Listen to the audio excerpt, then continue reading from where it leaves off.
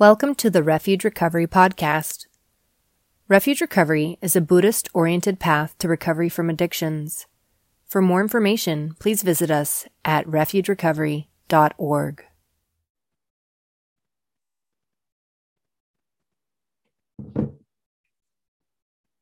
Why don't we start with introductions? What's your name? Where are you from? Why you coming today?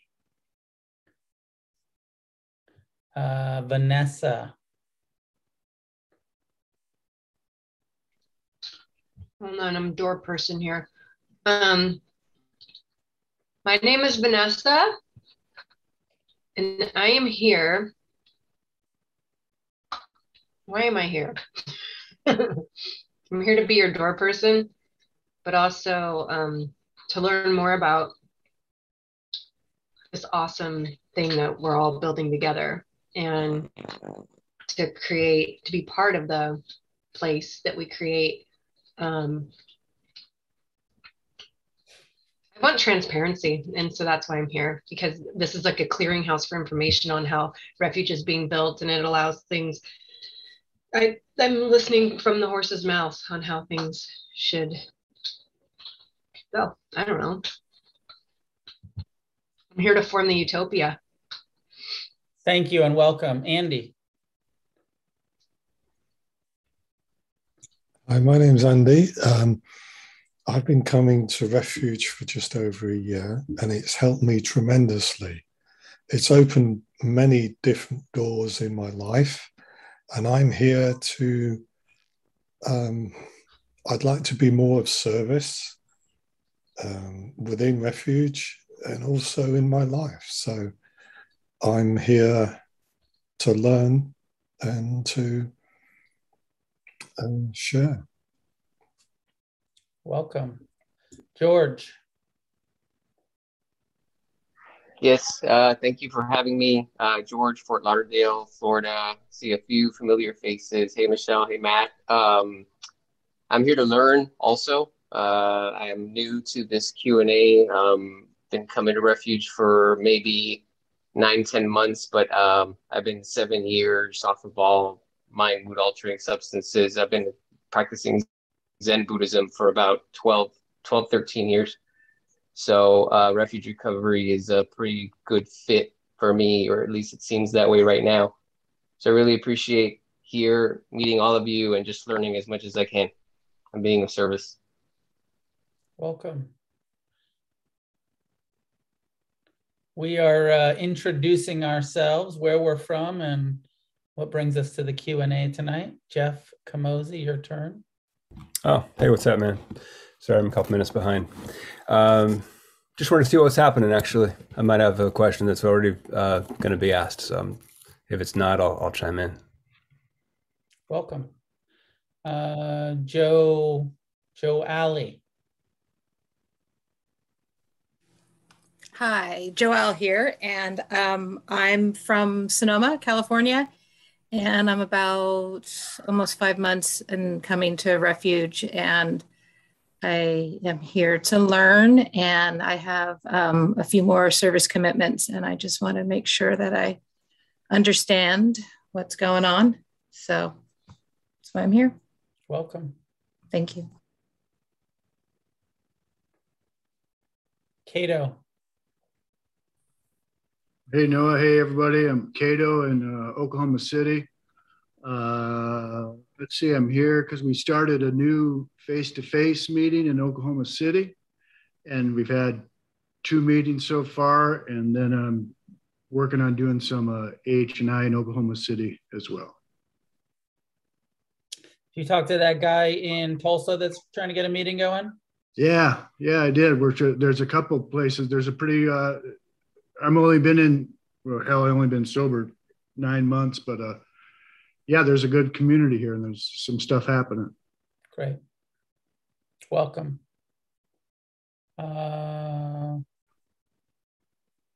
Carrie, we're just introducing ourselves, where we're from. Cool. Hey, y'all, K.E. here. Yeah, I usually have the pronunciations of my name because of the background of my name, but that's okay. I'll do that later. I'm here from South Florida, state of Florida, also known as Seminole Territory. Glad to be here.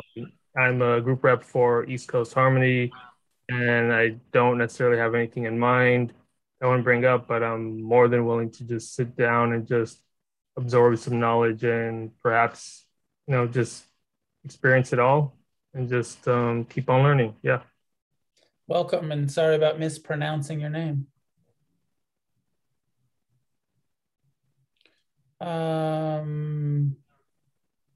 Where are we? Julie.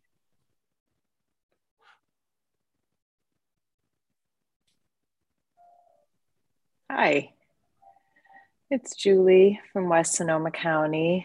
Good to see you all. I'm the secretary for the Thursday night San Francisco-based meeting, and happy to be here. Hopefully you won't hear too much piano music from my little one in the background. Welcome. Thank you. Des.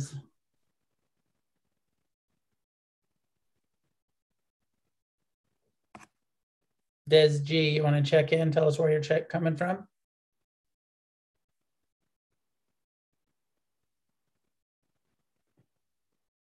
All right.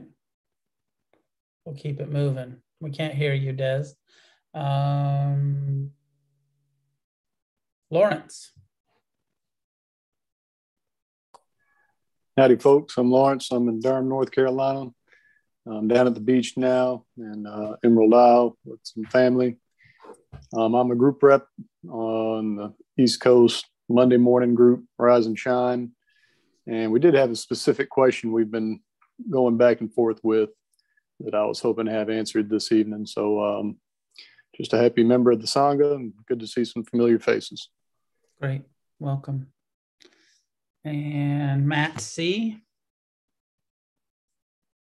Hey, Noah. Hey, everybody. I'm Matt. I'm coming in from Rhode Island, Greater Providence area. I'm basically, I do a fair amount of service, and I'm just trying to stay up to snuff with what the word is. So anybody should ask me any questions. I could give them the most, official answer possible and not know what I'm talking about, basically. Grateful to share this space with you guys. Thanks for hosting these. Absolutely. Welcome. Thanks for coming. And Michelle. Good afternoon or evening. My name is Michelle. I'm in Folsom, California. I know most of everybody here, so hi everyone.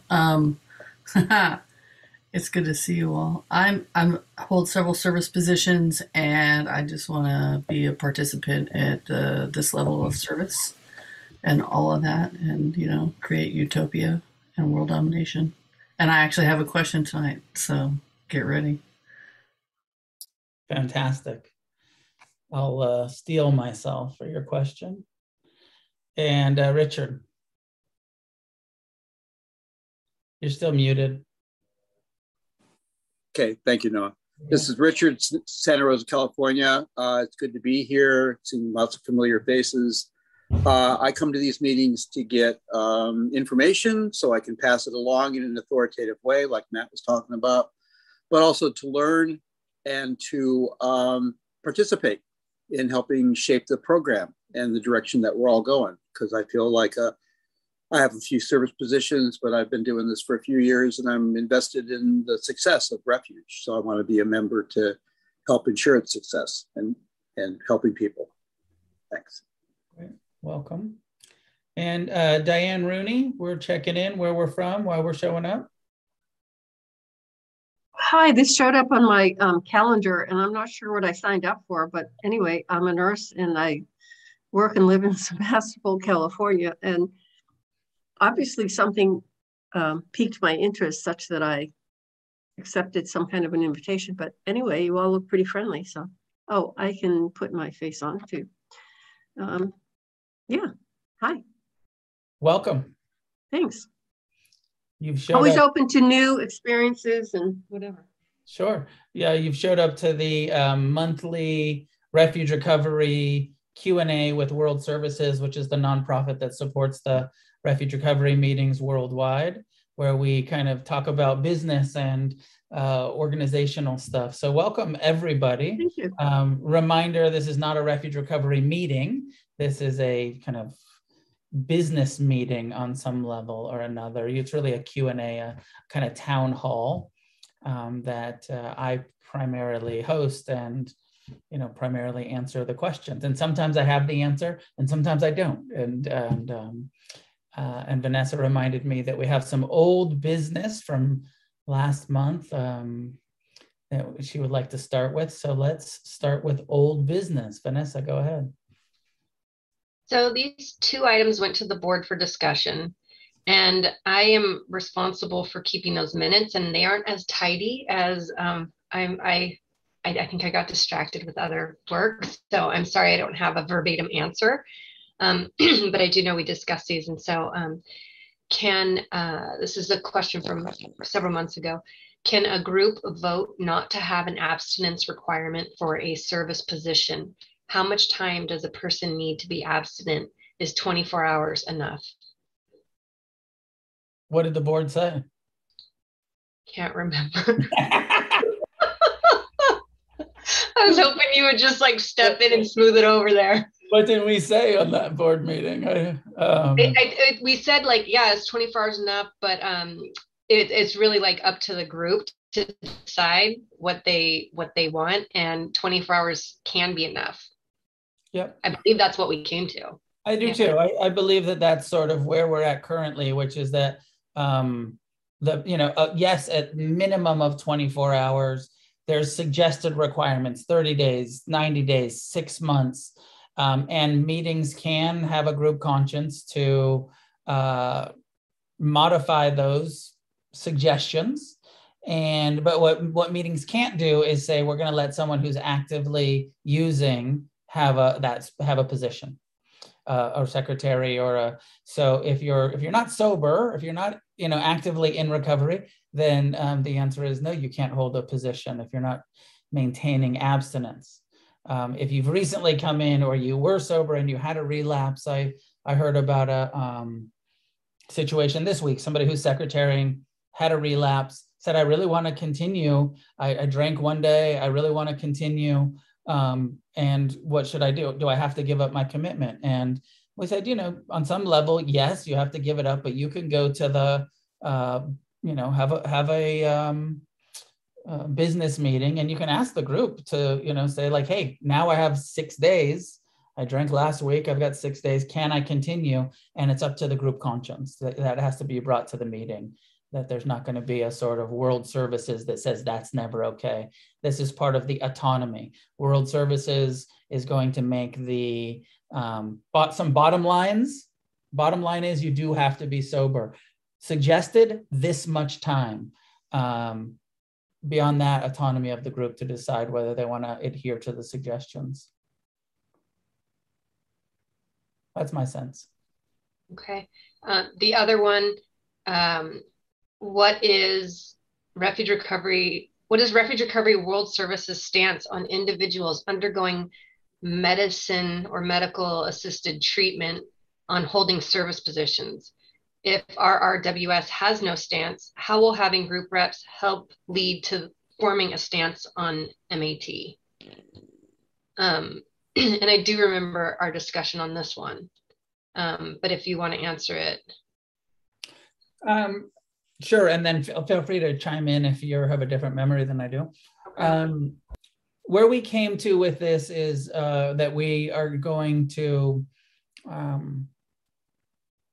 not try to play doctor, and that and not let our personal opinions on Western medicine come into the program, and so that we're going to kind of say no recreational. If it's doctor prescribed, including medical assisted treatment, opiate blockers, opiate replacements, anabuse, things like that, that we're not going to come and say like, hey, you can't be on anabuse and a secretary. You can't be on Suboxone and a secretary. You can't. So we're not going to say no to that as a board of directors, as World Services. we're going to say, that's between you and your physician, you and your own, abstinence, you and your own program, with the understanding that we all have that people can abuse prescription medication, and a lot of addicts don't use as prescribed, but that our stance is more, if your doctor tells you to take it, and that's between you and them, not for us to decide. That's where we're landing on that. So the short answer is yes, it's okay for somebody on medically assisted treatment, whether that's Suboxone or Antabuse, to have a service position as such as a secretary, as long as it's not being used recreationally. And I recall that from World Services stance, but I believe we also said that the group can vote to not have people serve in service positions that are on MAT. But you said, if I recall correctly, that the group can decide, but no like intersanghas or higher up, it has to be each individual group until a conference can be elected and have a stance. That's kind of what I recall from it. I would look back at the minutes about that, Vanessa. You could be correct. I don't recall that. It would make sense with our stance of like group autonomy, being able to make these decisions. Yeah, it would make sense. Okay, so we still the minutes are not. Maybe we'll revisit it again, and then I'll keep better notes. It's just been challenging with as many projects as going on. I think I didn't document it as well as I should have. So my apologies to the group. And I've begun to work on a statement from World Services about this issue. Looking at the 3rd, 4th, and 5th guiding principles around abstinence, and creating a kind of statement from the board, but I haven't finished it yet. But eventually, we'll have something in writing about this.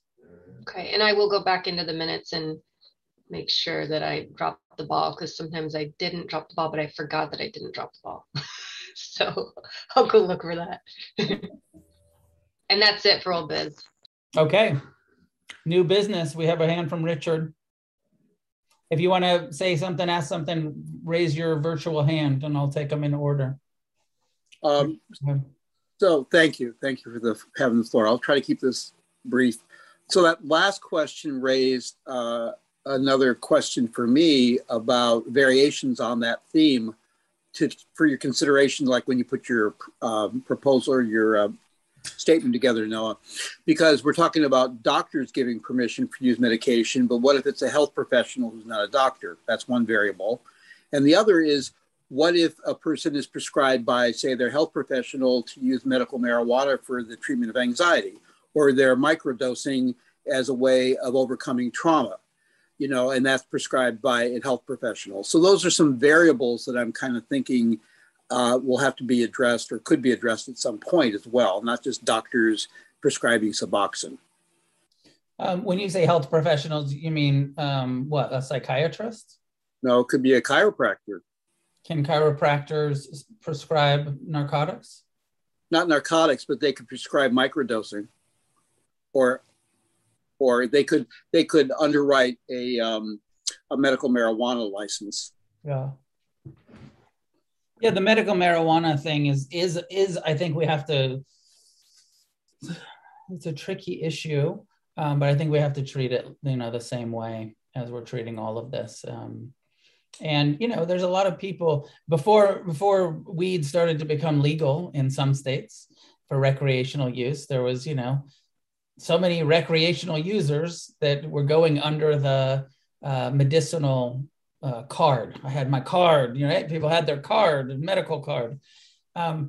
We are not, like, if people are going to be recreationally using psychedelics, marijuana, opiates, whatever it is, that's on them. That's between them and their recovery, right? That's not for us to say, hey, you're, just because you have cancer doesn't mean you can smoke weed because you like it too much.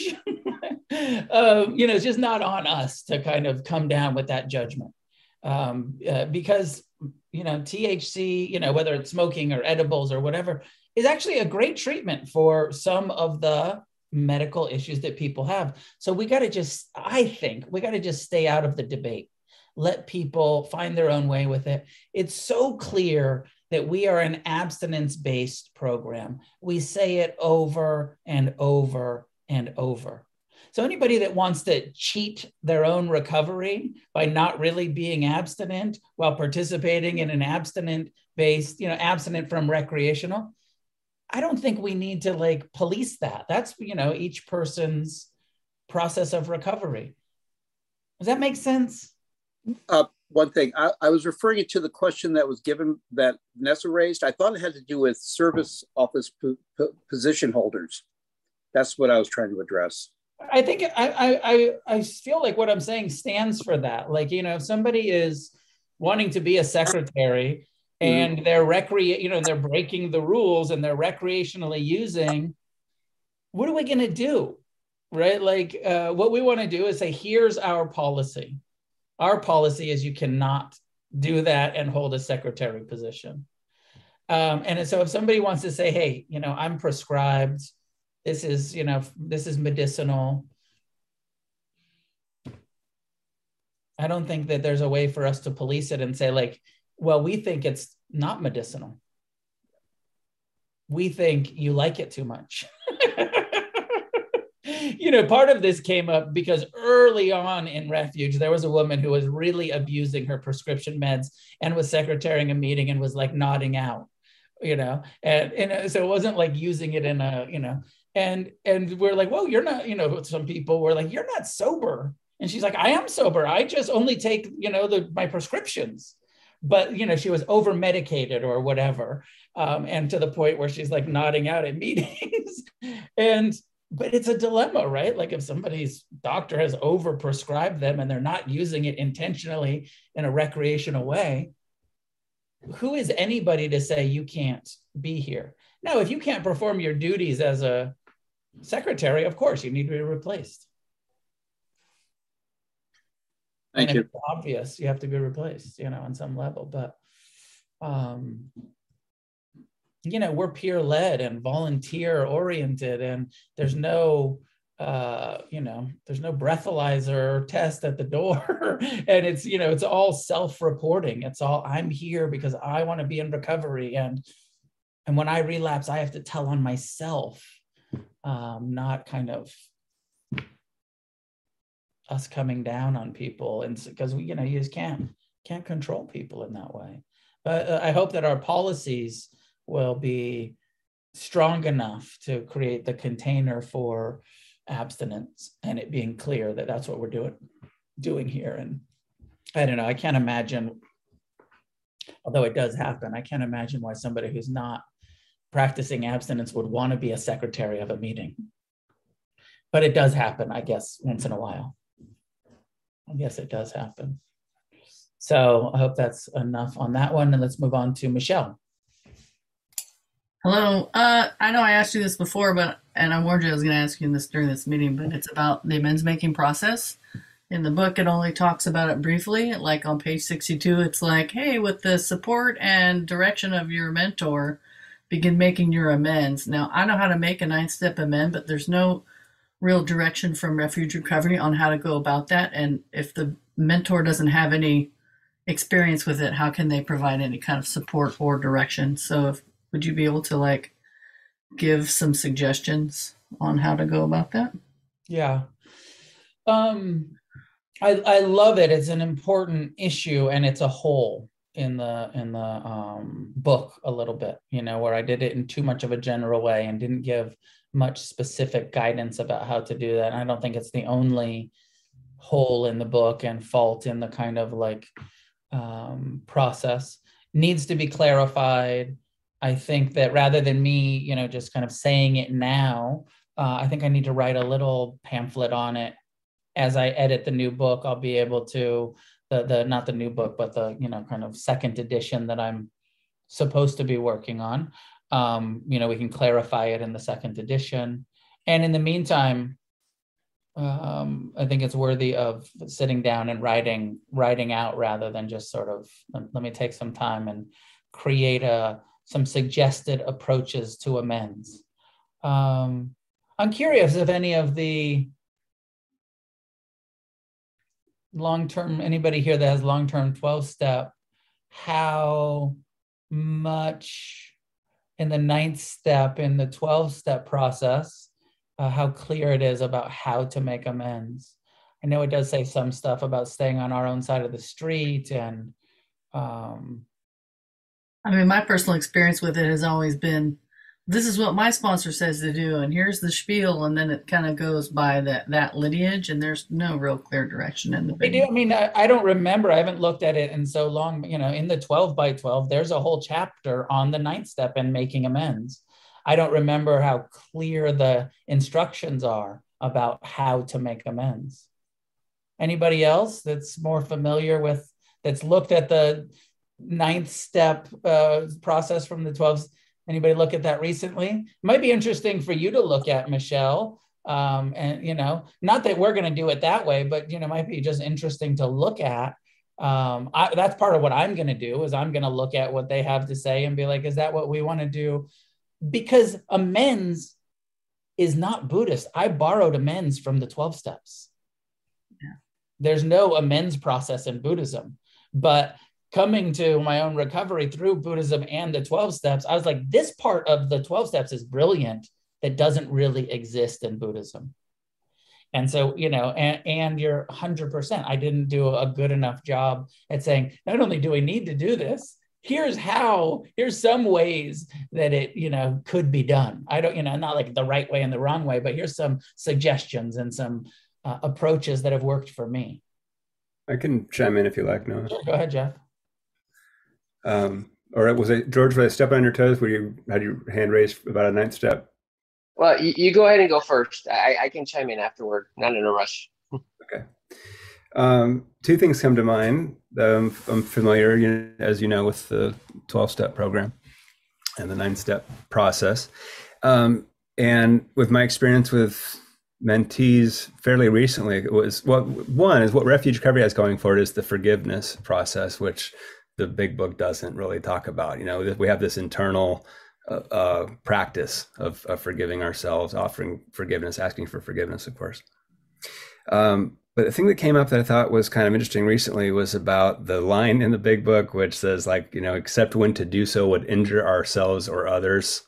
And we had a really nice discussion about this, whether or not confessing your wrongdoings was selfish or not. If it was something you just needed to get off your chest because it was going to make you feel better without having any, insight or care or understanding about what the other side of that might be for the other person. So it was a really interesting conversation. That kind of turned into maybe it's better that my karma is to have to sort of chew this up and digest it and offer myself forgiveness and not, hash up old shit with somebody who's moved on. So there's some great crossover. There's some stuff that Refuge Recovery can bring to the amends process that is void in the 12 steps. It's my piece. Thanks, Jeff. George, go ahead. Thank you. No, actually, chiming in or piggybacking on what Jeff just said, I just think it's such a personal process and it's so different for each person. I personally worked several 9 steps, and I just found going through the process more than once, different things were handled in different ways with the guidance of the sponsor. So I think in a way, I don't remember any particular real drawn out instructions in any way regarding exactly how to do it. And I think it was, in my opinion, purposely left a little bit vague so that there's that kind of open, everybody's got to find their own way to do it. Because I agree with Jeff. There's a lot of times where I'm doing it, and as my intentions become clearer, then I can see what's my intention behind making this amends, whether it's selfish or whether it's I want to get guilt off myself, or whether I want to, because I had some that I couldn't do because of the harm it was going to cause my relatives. So I think it's extremely personal. That's all I was going to say. And maybe it's good to leave it a little open to interpretation. Thank you.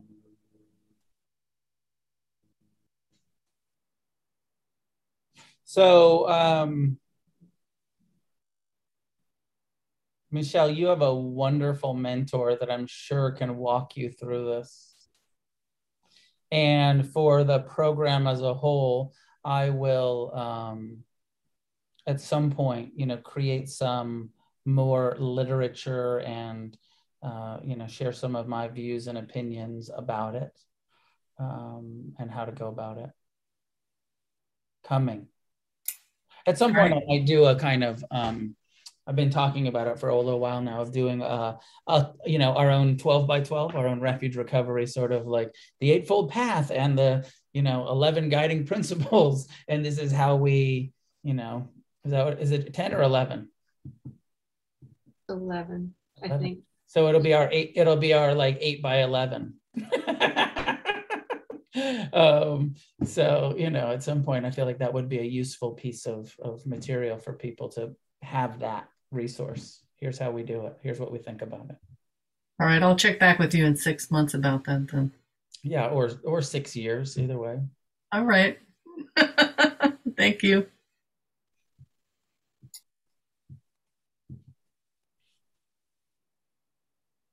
Lawrence, go ahead.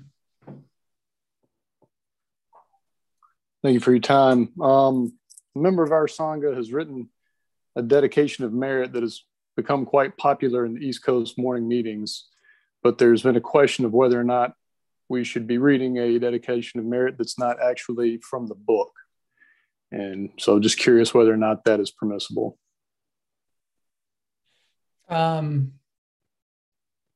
Is there any dedication of merit in the book? So here's the problem. There is in the book. Oh, on the website, they're not in the book. I wrote mine in the book. I believe in the book, I say in the format, share the dedication of merit, but I didn't offer one. So this is part of the issue. Again, it's another hole in the book where I said, do the dedication of merit at the end of the meeting, but then I didn't put any suggestion of how that's done in there. So later we posted it on the website and we said, here's a couple of different simple ways to dedicate merit after a meeting. So technically it would be against the essential elements to read anything that's not from the book or from the website. So there's your answer. It is against the essential elements to do anything in a read anything in a refuge recovery meeting that's not pretty directly either from the book or the website.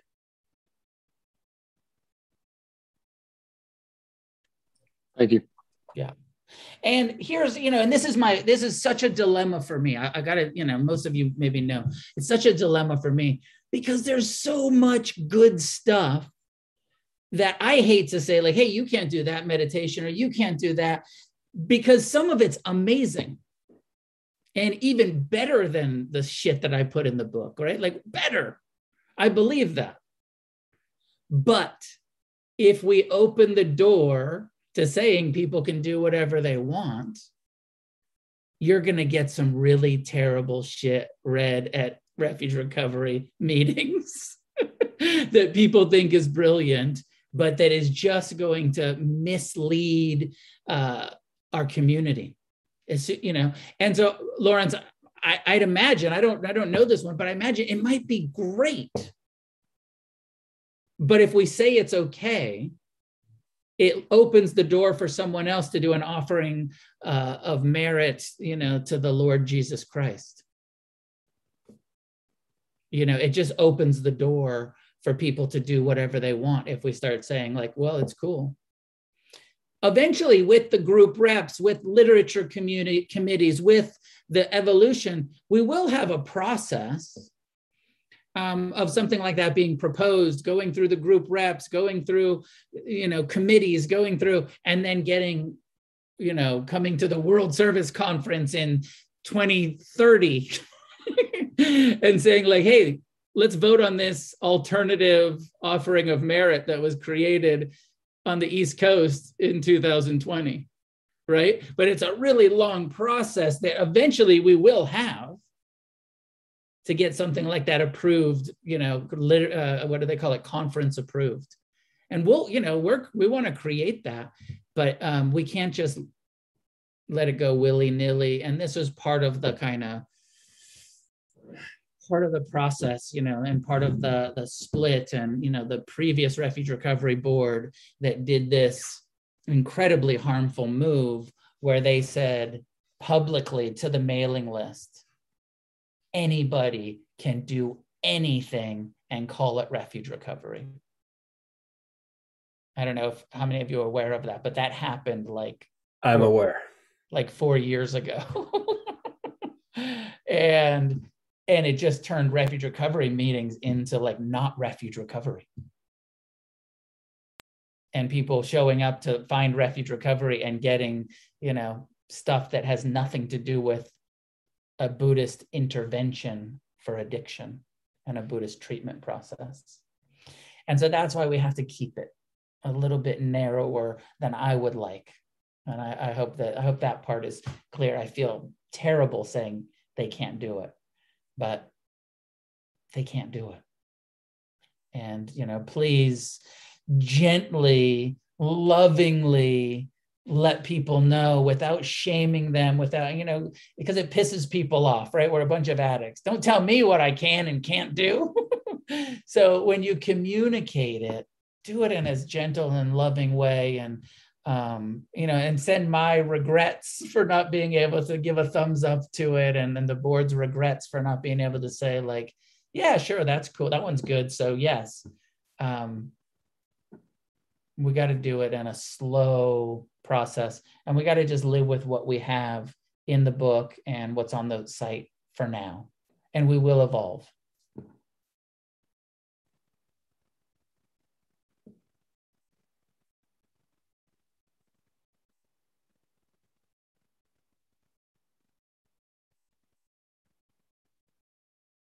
Now, here's the other thing. I shouldn't say it, but I'm going to say it. Nobody's going to shut the meeting down for continuing to do the wrong dedication of merit. Shouldn't say it, but that's also true. It is a meeting willfully breaking the essential elements of Refuge Recovery. And it's kind of like being loaded and pretending to be sober, you're breaking some rules here. Okay, some people are I can live with that. I can live with breaking the essential elements. I'm not going to, start shutting meetings down for something like that. If it's more egregious, if they start reading Chogyam Trungpa in the meetings, I'll say that we really can't have that. Not that he's not a great author. He is a great author, but we can't bring practicing alcoholic Dharma teachers' literature into a recovery program.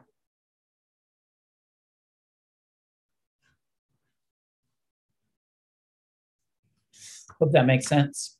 Vanessa, jump in. I have a new topic. Is that okay? Yep. Okay. Is it okay to play recorded meditations from the Refuge Recovery website at a meeting instead of having someone lead it?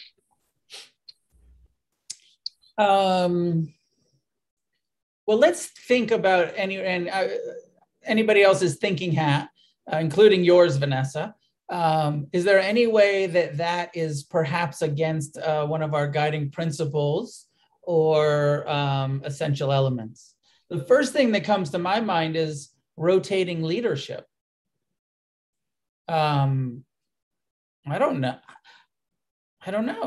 Is there any reason why it wouldn't be okay? I got to think about this a little bit. I'm open to other people's views. Yes, it goes against the rotating volunteers and rotating leadership, but I have heard where someone was in a meeting and it's 2 or 3 participants, and they've kind of exhausted their turns, and they're we just want to sit here and meditate, and we want to do a Refuge Recovery approved meditation.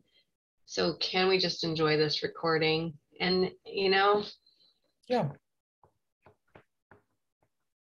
But what was the person you think it is? You think that it is against the rotating leadership? That's the only thing that really comes to my mind. Yeah, I mean, I think that like I think that if we get into the habit of playing these, because of course, if you have the option of like, as a secretary, trying to find the volunteer and trying to commit, come on, you can do it. It's like, it takes a little effort. It's so easy just to put on Noah's voice and, listen, everyone take a break. But I've had a lot of benefit from doing the meditations at meetings. I'm actually learning how to do it on my own when I'm not in a meeting, from practicing in meetings. It gives people service positions. I just think there's so much benefit to having volunteers. So if we open the door to like, yeah, sure, it's okay to play that recording, then I just like the personal flavor too of my fellow Sangha peeps leading meditations. I get to hear like their personal inflections and stuff. I've recently told a couple of new meetings starting that had already started that said we're listening to the guided meditations from the website. My kind of response has said like, it's okay on some level, but really like I think it would be better for your Sangha if you guys read it to each other rather than listen to it. So I definitely like, let's encourage, but let's not say, I don't think that it's that big of a deal to say like, you can never do that. Like with a meeting of 3 people, fine, go ahead, listen to it, but better not to, really better to the peer-led quality, is part of what's brilliant about what we're doing, is that you're not listening to a meditation teacher do a guided meditation. You are listening to each other guide each other through the process. Well, and I feel like it's a big deal for a lot of people. Like a lot of people coming in, I've heard, they're kind of reserved or shy, and they hear other people do it and it helps their courage. And it's just like, it's a real cathartic thing for some people to do. And after they did it, they're like, I did it. Like I led the meditation. So I've also heard reported by more than, several people who've said, I never wanted to lead the meditation because I want to meditate. I don't want to read it. Selfishly, I'm here to meditate. And then when they started to read the meditation, they're like, oh, that was almost better for me. I downloaded the information, the instructions in a way that just listening to it, it's going in one ear and out the other. But when I'm reading it to the group, I'm really learning mindfulness. I'm really learning forgiveness. So there's a way that it's really great for us to be reading it to each other, beneficial for our own recovery.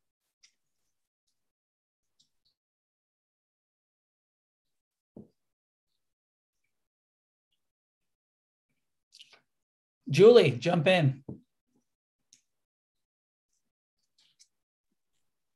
Thanks. Let me see. I don't know how to take my hand down on this phone. So as I mentioned, I got you, Julie. I did. Oh, thanks. Awesome. Okay. So as I mentioned, I'm a secretary on the Thursday night San Francisco meeting. I'm a relatively new secretary. I think I started in September, so it's only been 4 or 5 meetings so far. I'm relatively new to Refuge. I think I'm hitting 9 months, pretty quick here. Thank you. And I had an unusual situation a couple of weeks ago. A Sangha member reached out to me to note that someone had read the mocking principles with the guiding principles with a mocking tone. Sorry. It's a hard situation to discuss, actually, because it wound up being kind of painful. So I was uncertain about what to do with this input from a Sangha member. So I contacted the group rep, who has been around a lot longer than me. We discussed it and we decided it's really not that big of a deal. It was one person, one comment. Let's not worry about it. But it turns out that a conversation did result between the group rep and the individual who had read the guiding principles. And then we all had a conversation about this. The person who had read the guiding principles was upset and said that he should never have learned about this concern, that discussing the group rep with him, or discussing it with the group rep or with him, was oppositional to the guiding principles. I think he mentioned Principle 1 and Principle 11. He said that the person raising the concern was exhibiting preferences, desires, views, opinions, personalities. So as I mentioned, it's unfortunate that this complaint ever got to the person. And I think the discussion was charged, and it all created a bunch of harm for me, I think for the other person.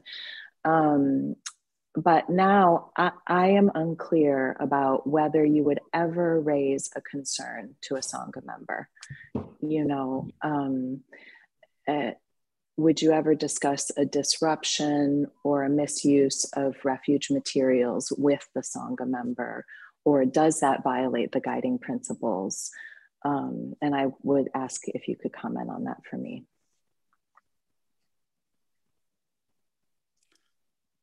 The guiding principles are for the groups. As a group, we agree to this principle. We practice this principle as a Sangha, as a group. They're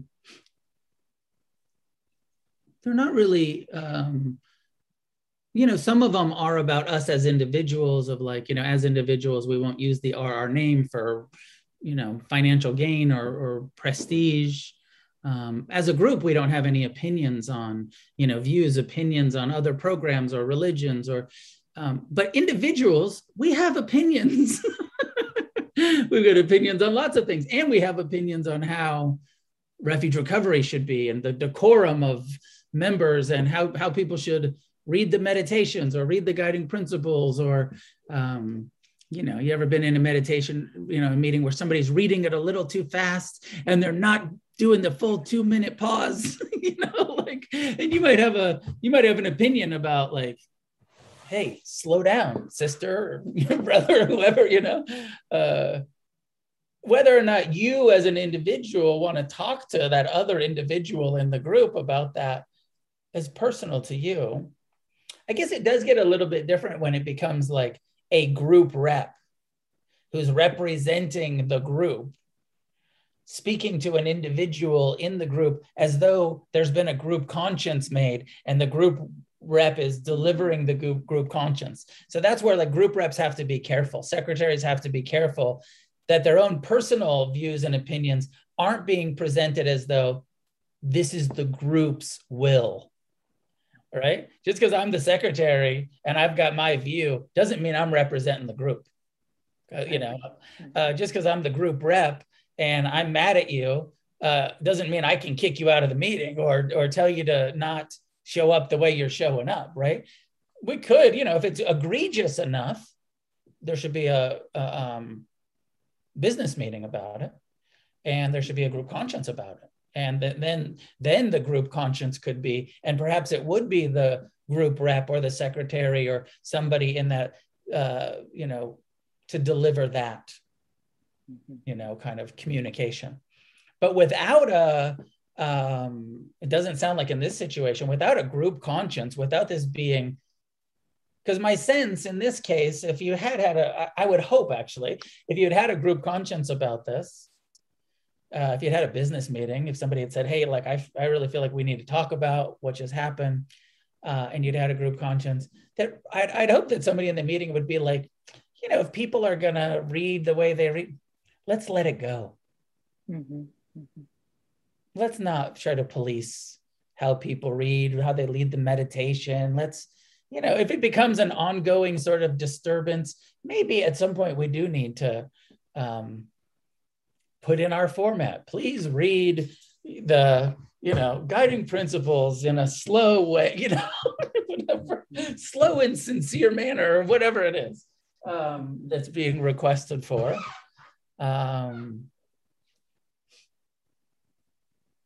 Yeah, it's tricky because this was such a mild, small thing that shouldn't have continued. My question is really more about, I know in Zoom, when I became a door person, it was more, if there's a real disruption, you can go ahead and move this person into the waiting room and then go message them in the waiting room and say that was disruptive. So there's an action on Zoom to say, to address truly disruptive behavior, not personal preference, right?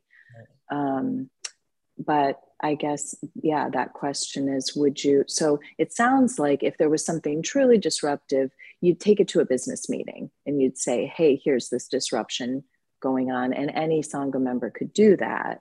And then we could talk about it as a group.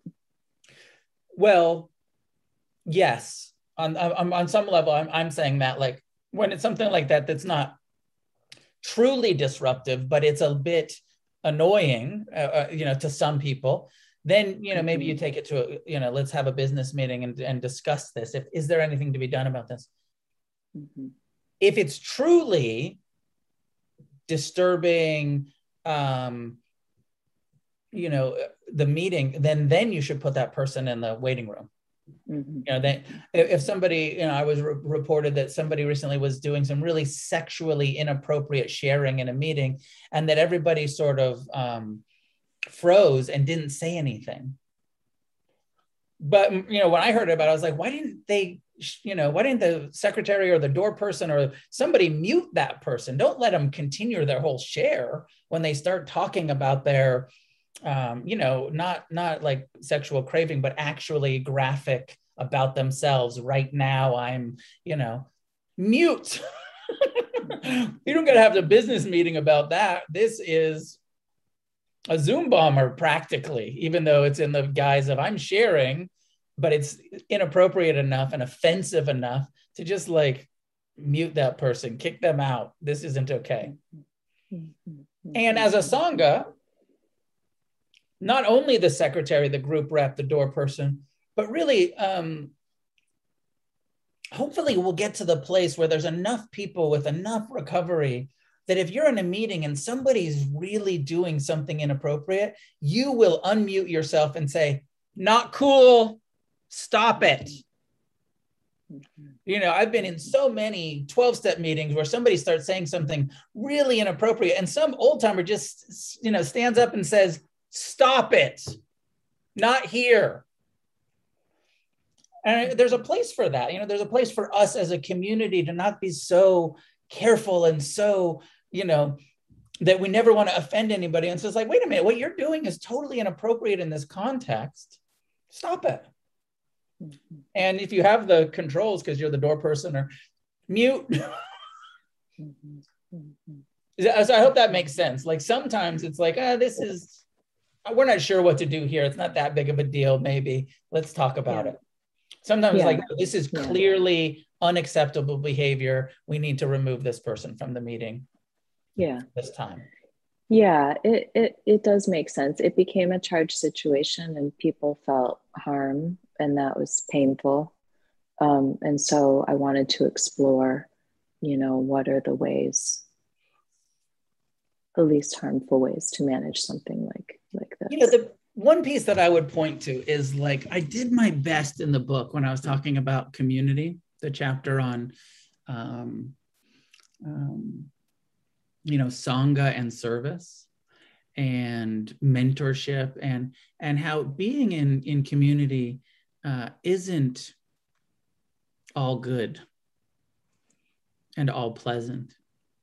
And that a lot of it is actually incredibly challenging, and opportunities for compassion and opportunities for love and tolerance and forgiveness. And that whether it's the new people that are really challenging or the old people that are really challenging, it doesn't matter. But this expectation that like this kind of community, a bunch of addicts trying to help each other, it's going to be really challenging. And I'm not sure about the whole context of that, but my own sense is like this sort of attitude of like, well, nobody should talk to me about that. You should just hold that in your own practice or your own whatever. Of course, no, I think we should talk to each, like sometimes like, maybe you talk to your mentor first before you do it, or you seek some guidance, but I'm all for confronting each other and getting into it and being like, that really offended me. And then letting that person say, no, not representing the group, but as an individual, you as the secretary, if it, or just as a member of the group, taking that person aside, calling them, and saying, that really offended me. And letting them, they can say, go fuck yourself, or they can say, oh, let me look at that. Let me look at that and let me, maybe, I'm sorry. It wasn't my intention to offend you. I was trying to be funny. And I see that, my, the impact was, it was harmful, even though I was trying to blow off some steam or be funny or whatever it is. And, it's kind of to Michelle's question about amends. And it's like, then that's the opportunity. Does that person want to make amends and be like, I hear you. And I want to make amends to you. Please forgive me. Or they get stuck in their view of like, I didn't do anything wrong and I don't care. It was unintentional and fuck you. That's their karma. Our karma is, how are we going to show up? And the person, and then sometimes we're the ones being confronted. And then it's our practice to be, okay, how am I going to handle this? Somebody's giving me a hard time about a way I showed up in a meeting, and let me look at it. How am I going to handle that? Am I going to be humble and hear them, or am I going to defend my stance? It's our practice. A lot of times people just want to hear the simple words, I hear you. When you give them some feedback, I hear you. That's, sometimes that's enough. Not even I'm sorry, just I hear you. I acknowledge what you're saying. I hear you. I don't, so those are some of my, kind of my views and opinions. Thank you. Does that make enough sense, Julie? Is there any it's helpful. Anything else that needs to be addressed in that meeting, Sangha? I think as we go forward, we'll know, but I don't think so. My desire is just to learn and do the right thing and have everybody feel safe. And even if the group rep, did make a mistake that's okay too. It's okay to make mistakes. Yeah. I just hope that people will just keep coming, and it's okay to be a little bit messy sometimes. Yeah. And just keep showing up and doing your best. That's my sense. And I wanted to thank you, Julie, for bringing that situation forward for us to all hear about how that was navigated, and thank you. Yeah, I think it was, it was like marginally successful on all parts. I know my personal experience was like, oh, there was compassion there. And I kind of lost my shit there too, so it's both. Everybody showed up as best as they could, exactly like you said. It's messy, and people showed up as well as they could. I wonder if like in Refuge, we've set up a little bit like, well, what about right speech? And we're Buddhists, we're supposed to be, and it's like, yeah, we're Buddhists, but we're also a bunch of junkies that like, or alcoholics or food addicts or sex addicts or love addicts or, ego addicts or whatever. Trauma survivors. Trauma survivors. Right? We're all of those things too. Yeah. And I feel like sometimes because of our Buddhist teachings of like, well, right speech, that there's this kind of, you're not allowed to, ever make any, we're going to call the precepts police. Like. Yeah. Anyways, I echo Vanessa's gratitude. Thanks for bringing it up. We're just about out of time, but we'll take a final comment question from Harlan. Yeah, thanks, Noah. I just wanted to say thanks to you guys for helping us get the OKC meeting kicked off. Huge success, and I would encourage anyone on here that's thinking about starting a new community meeting in your community to definitely do so. I think the need is greater than ever, and people are wanting in-person meetings for sure. Thank you. Welcome and congratulations. So glad that new meeting is starting there. And I think I've told you before, Harlan, I don't know if you know Cato, but Refuge Recovery started in Los Angeles 10, 11 years ago, however long ago it is now. And there was a guy from Oklahoma City who heard me talking about it in a Dharma talk through Against the Stream or something before the book was even out, and came out and said, "Hey, I want to do that." And I was like, well, it doesn't exist yet. We're like testing it out here in Los Angeles. And he's like, well, can I get the format? Like, it sounds great. And, so like some of the first pre-refuge meetings were in Oklahoma. So you guys, and they imploded at some point with some Sangha politics. And so you guys are restarting, something that has roots. Yeah. Of all the places, Oklahoma, bunch of Okies. Yeah, super addicts.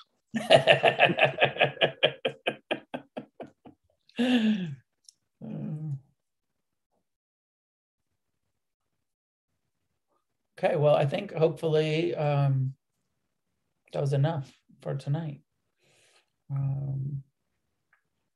Even though it says live on YouTube, we don't post these live to YouTube. That's just the way that we record it.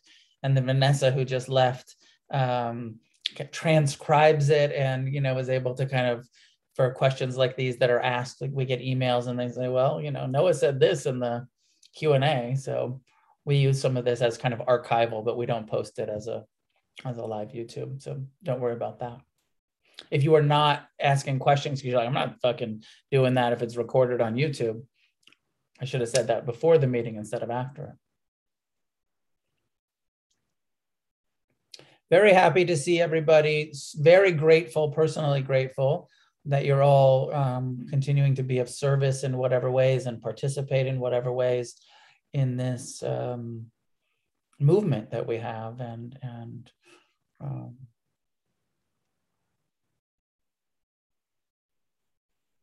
it's awesome. I love to be part of this thing with you guys. So thank you, and see you next time. Refuge Recovery is freely offered. If you'd like to make a donation to support us, you may do so by following the link in the episode notes. We appreciate your generosity.